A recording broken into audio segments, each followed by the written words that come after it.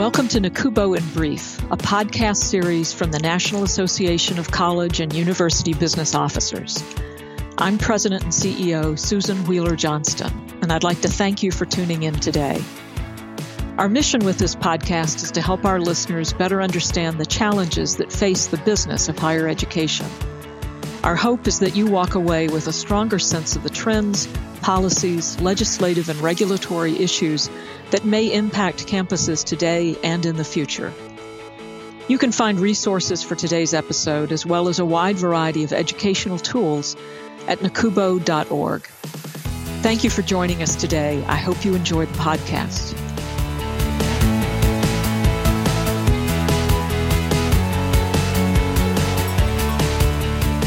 Hello, and welcome to this edition of NACUBO in Brief. I'm Liz Clark, Vice President for Policy and Research at NACUBO, and I'm delighted to be joined today by Kat Masterson, Assistant Director for Research and Policy Analysis at NACUBO. Kat is a part of the research team at NACUBO, and they worked on the recently released tuition discounting study. That study is available for purchase. You can find a news release with a summary in our press room, and you can also read some of our coverage in businessofficermagazine.org. Before we get started, I'd also like to take a moment to thank EAB for their generous support of this year's tuition discounting study. Kat, hello and welcome. Thank you. We're going to jump right in with a very basic question. What is tuition discounting? But before we do that, two quick questions. It's 2020, and I've already told listeners that we're looking at the 2019 tuition discounting study. Can you just explain the time frame before we jump into the meat of this work? The 2019 tuition discounting study was launched in the fall of 2019, and the data collection ended in January of 2020. Because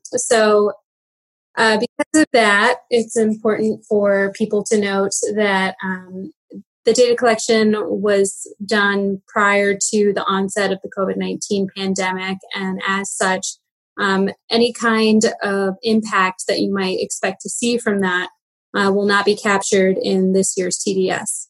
Thanks for explaining that, Kat. A lot has definitely changed in the world and for colleges and universities, but a little bit later on, we'll talk about what we might learn from these results in light of the COVID-19 pandemic. So let's dig in. Kat, what is tuition discounting? In the 2019 tuition discounting study, we define the institutional tuition discount rate as the total institutional grant aid awarded to full-time degree or certificate-seeking undergraduates as a percentage of the gross tuition and fee revenue the institution would have collected if all students paid the published or sticker price. When we talk about institutional aid, that term encompasses all institutionally funded scholarships, fellowships, and other grants, including athletic scholarships. So, for example, if the published price of tuition at a particular college is $20,000, and a student receives a $10,000 grant, then the tuition discount for that student is 50%. The 2019 TDS looks at the institutional discount rates for all undergraduates and first-time full-time undergraduates, also known as freshmen. We focus on first-time full-time undergraduates because these students are often the focus of discounting strategies at many institutions, and so they're the leading indicator of current and future trends in tuition discounting. Schools discount tuition with the aim of enrolling and retaining more undergraduate students who may otherwise be unwilling or unable to pay the sticker price of attending a particular institution. Tuition discounting strategies can help schools meet their revenue goals and ultimately help them support their educational missions. But it's important to keep in mind that when an institution offers a student a discount on tuition, the school is committing its own resources to helping that student attend college.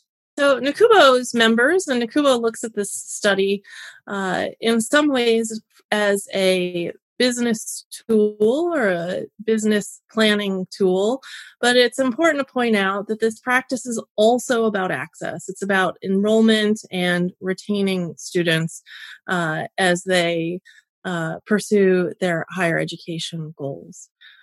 Kat, which institutions offer discounts to students, and why is tuition discounting an important issue for colleges and universities?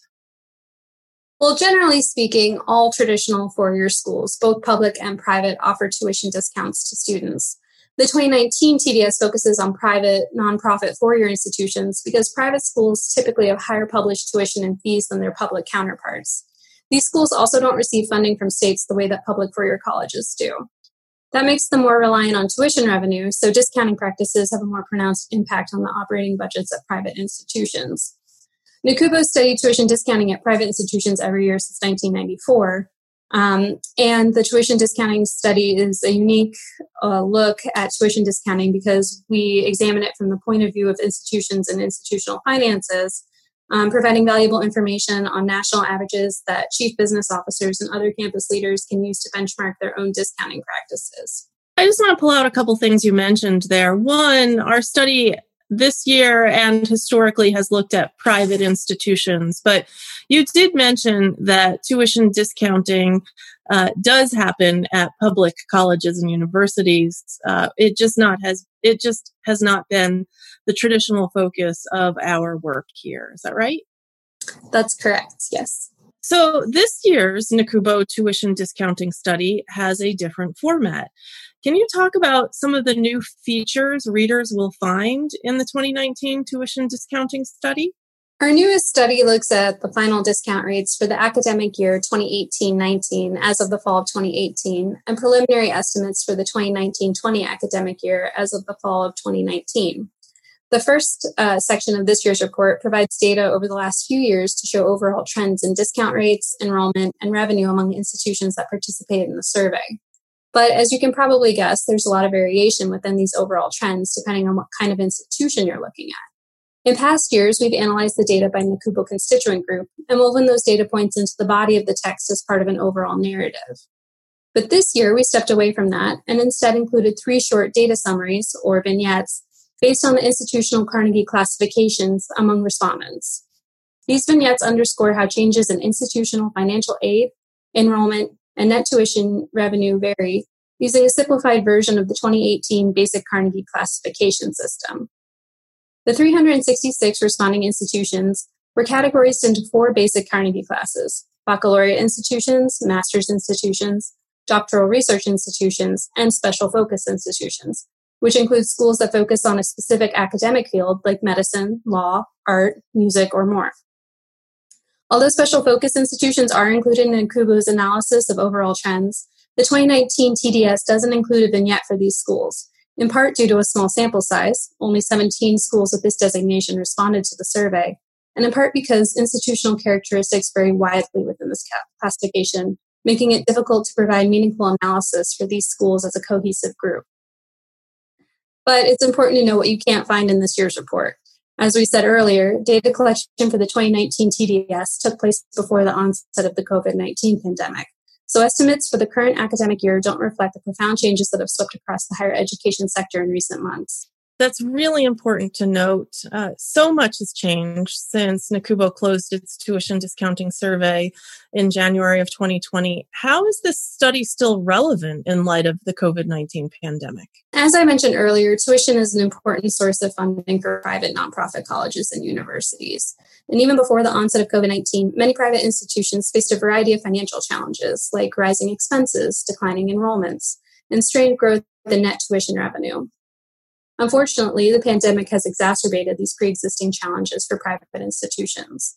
In the short term, the COVID-19 pandemic might potentially increase the number of students who need financial help to attend private nonprofit colleges and universities. It could negatively impact institutions' ability to recruit new students due to travel, social distancing, and other restrictions. And it could also raise technology and other costs to bolster online learning platforms. Consequently, administrators and campus leaders at private colleges and universities might feel even more pressure to increase the use of tuition discounting to meet their enrollment and revenue goals. That having been said, rapidly rising tuition discounting rates imply that these schools may forego more tuition revenue on average to provide additional institutional aid to students. Higher education is experiencing a time of unprecedented uncertainty. It's our hope that data from the 2019 TDS can be used as a tool to inform decision-making in this challenging environment. The TDS findings suggest that more institutions are trying new approaches to meet their students' financial needs in more financially sustainable ways. In the long run, these and other alternatives to tuition discounting may help guide institutions toward greater control of their discount rates and increases in net revenue. I think that it's always important to recognize that as we look forward, we have to look at what our most recent practices have been. And we know that business officers are doing a lot of scenario planning these days because of how much uncertainty there is, but they need this baseline to essentially help them understand how the dials are going to be turned up or down.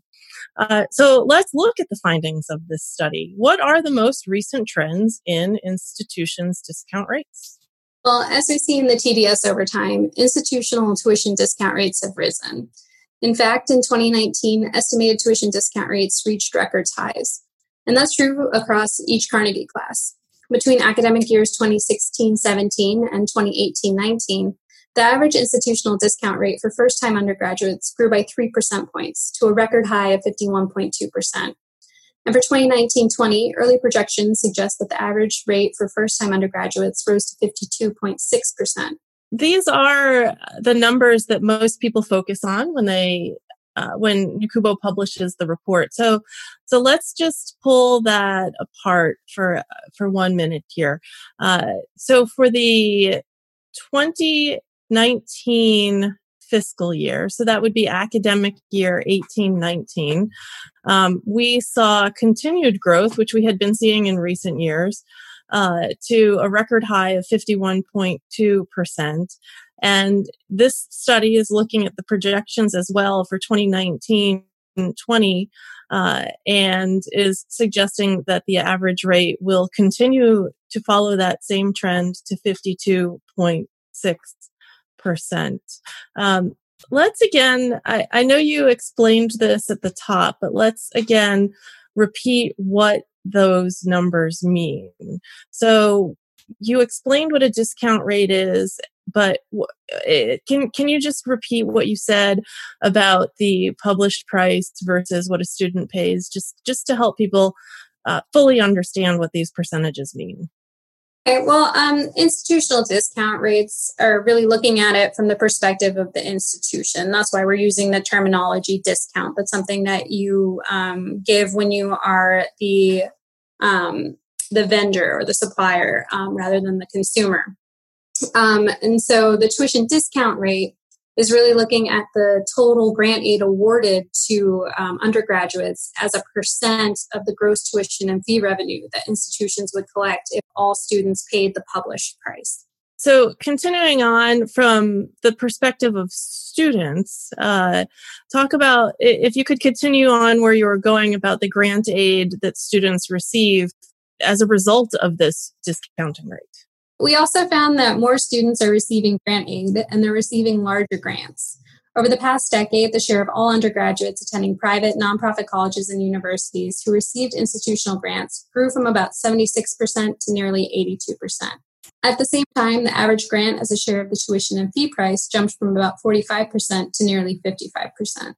Do these trends vary for different types of institutions, say baccalaureate colleges compared to doctoral or research universities? Yes, very much so.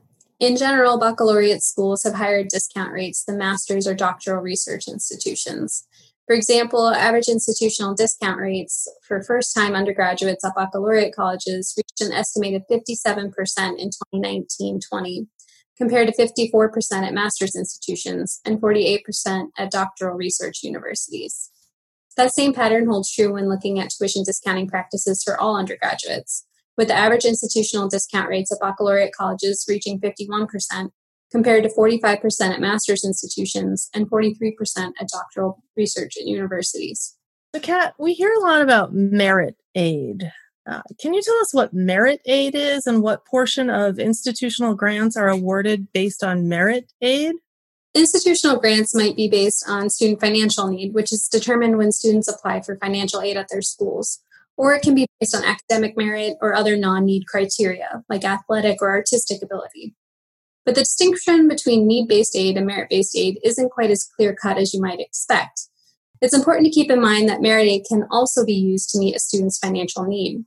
I think most people in the real world intuitively understand that for some students, a merit-based scholarship or grant can make tuition at their preferred school affordable. Not surprisingly, TDS data support this real-world observation. Overall, on average, 42.8% of each institution's 2018 grant dollars were awarded solely based on students' demonstrated financial need, as determined by the institution. Another 36.8% of institutional grant dollars were awarded on the basis of merit, but were received by students who had demonstrated some level of financial need. Only 20.4% were merit-based dollars that did not meet students' financial need, meaning that nearly 80% of all institutional grants were awarded to students in whole or in part based on demonstrated financial need. So this is really underscoring the broader point that many private nonprofit colleges and universities are attempting to meet students' needs when distributing aid. Given the definition of tuition discounting, we understand that maybe an institution is foregoing some revenue in this practice. What effect does this rise in discount rates have on institutional finances? Well, that's really the $64,000 question. As you can imagine, as institutions dedicate more of their tuition revenue to student aid, they have more difficulty generating net tuition revenue, which is really gross tuition payments minus grant expenses. And grant dollars rising faster than total revenue may result in net revenue declines. In 2019-20, we estimate that net tuition revenue grew by just 1% between 2018-19 and 2019-20 for those academic years. That is, on average, schools reported that net tuition revenue was modest or close to flat in current unadjusted dollars, in part due to the rising number of students getting grants and the growing size of those grants.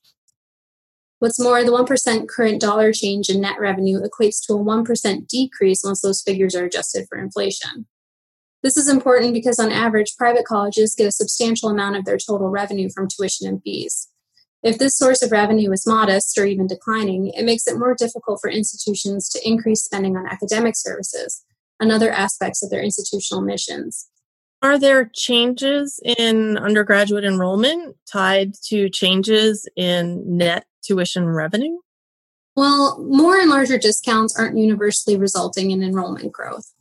Over the past 4 academic years, 47.4% of TDS participating institutions have experienced declines in first-time undergraduate enrollment, despite increasing discounting, while nearly 46.3% have seen their first-time undergraduate enrollments rise. So it's really about kind of evenly split.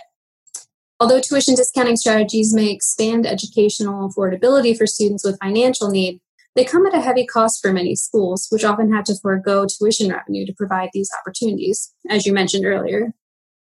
However, when institutional grant dollars rise faster than gross tuition and fee revenue, it can result in net revenue declines.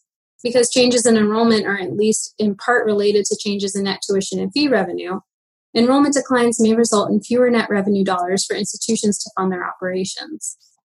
The 2019 TDS results regarding enrollment and net tuition revenue show the following trends. In spite of rapidly rising discounting rates, first-time undergraduate enrollment has increased at many schools.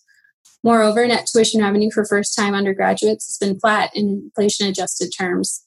And revenue from other sources, meaning non-tuition and fee revenue, increased, but likely not enough to offset any declines in net tuition. Nearly 54% of institutions experienced either no change or declines in fall enrollment for first-year undergraduates between 2016 and 2019. Among the top-cited reasons for flat or declining enrollment were increased competitions from other colleges and universities, price sensitivity of students, and changing demographics of prospective students. These results essentially reflect the really complicated question for institutions. I think ideally institutions want to provide more access to students.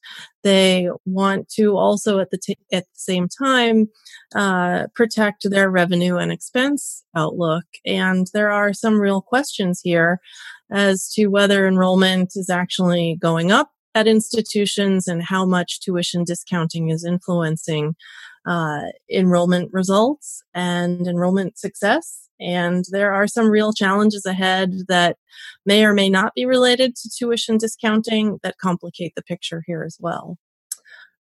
So from your perspective and what you've learned from this work, how important are tuition and fee is tuition and fee revenue to most private, nonprofit, independent four-year institutions? Well, tuition and fees are just one source of funding for colleges and universities. We've recognized in past reports that it's possible that schools might have been compensating for net tuition revenue shortfalls by generating additional funds from a variety of other sources, like gifts from alumni and other donors. Some schools might be able to compensate by generating enough revenue from auxiliary services, like bookstores and dining halls, things like that. So to look into this possibility, this year's TDS report includes for the first time a summary of non-tuition revenue for the 366 participating institutions using IPEDS Finance survey data, which is something that the federal government collects. Our analysis found that between 2010 and 2018, net tuition revenue per full-time equivalent student in current dollars remained relatively flat. Net tuition revenue continued to be the largest source of revenue across all institutions in the study, but the average amount of non-tuition and fee revenue per FTE student appears to have increased slightly between 2010 and 2018, suggesting that institutions are trying to find other sources of revenue to make up for the stagnation in net tuition dollars. So, Kat, let's repeat that. I really think it's important for listeners to understand what you just said there. So tuition revenue for most institutions is the largest source of revenue. They may have that auxiliary revenue that you mentioned or other sources of funding, but by and large, tuition remains the largest source of revenue. However, the data that you looked at using federal government IPEDS data is showing that there is a slight increase, or there was a slight increase between 2010 and 2018 in other sources of revenue. So there's a little bit of diversification of revenue sources happening across colleges and universities. Did I get that right? Yes, exactly. And while all private schools depend heavily on tuition and fees, as you might suspect, some Carnegie classes rely more on tuition than others. On the low end of the spectrum, you have research doctoral institutions where tuition and fees constituted 66% of all revenue in 2017-18. That's the most recent year for which IPEDS data is available. And on the high end of the spectrum, you have master's institutions where tuition and fees constituted 77.7% of all revenue that same year. Then we have baccalaureate institutions somewhere in the middle, with tuition and fees constituting nearly 62% of all revenue, down from 69% in 2008-2009. Taken together, these data suggest that flat or modest growth in net tuition revenue constitutes a serious concern for the overall fiscal health of private nonprofit colleges and universities, particularly as institutions adapt to the financial implications of the COVID-19 pandemic and its potential impact on undergraduate enrollment. So carrying on from what you just said here and really emphasizing this, we have seen that tuition and fee revenue is the single largest source of revenue. We are seeing diversification. However, I think what your numbers show here is that even small percentage changes in tuition revenue, being the largest source of revenue for an institution, can have a significant impact on that college or university. Are there any strategies that colleges and universities are using to address this concern and the implications of unpredictable, perhaps, net tuition revenue? Well, in a way, concerns about net tuition revenue give institutions an opportunity to reimagine how they use their resources and to find new efficiencies. That's a pretty sunny way of looking at it, but it's true. Campuses are continually looking for ways to save funds so that they can enroll more students while at the same time making sure that those students get the educational and other services they need to be successful. As the 2019 TDS shows, more institutions are trying new approaches to meet their students' financial needs in more financially sustainable ways.